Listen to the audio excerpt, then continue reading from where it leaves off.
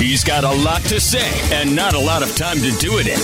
It's a dose of Diener on Fox Sports 640. You know what? I want to start something new here today, and I don't know why I've never done this before, but I'm going to do football picks. Why the heck not, right? Let's do football picks. We'll have fun with this throughout the rest of the season.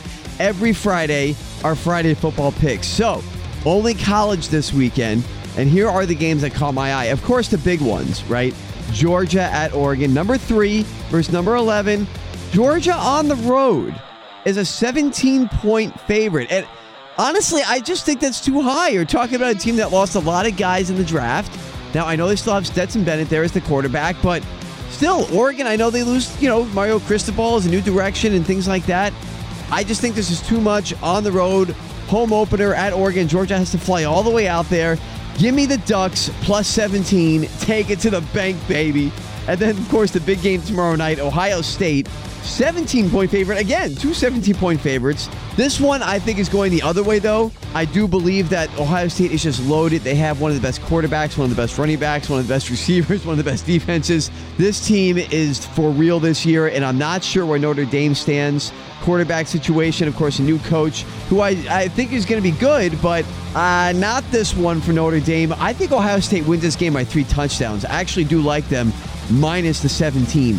Here's a trap game for you, okay? Sunday night, yes. Why do I call it a trap game? Because they want you to take Florida State here. LSU at Florida State in the Sunday night game. LSU's only minus 3.5. Florida State has been not very good the past couple of years, so you would think that they would be getting more points. LSU, new coach there, Brian Kelly, they should be pretty good. They got, the pundits touting them this year as a sleeper team. So why are they only minus 3.5? They want you to take Florida State. I ain't falling for it.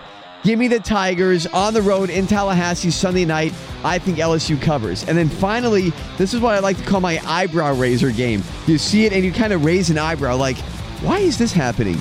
Utah, number 7 team in the country, won the Pac-12. They're coming over to Gainesville, and they're only a 3-point favorite. You would think Florida, who's, everybody's saying is going to be terrible this year. They're unranked. Everybody makes fun of them. Not so fast, my friend, as Lee Corso would say, the immortal Lee Corso, because there's something weird going on here. They're only getting 3 points, and I am going to take the Gators at home. That's right, outright upset. The Gators upset the Utes of Utah. This was fun. Let's do it again next week.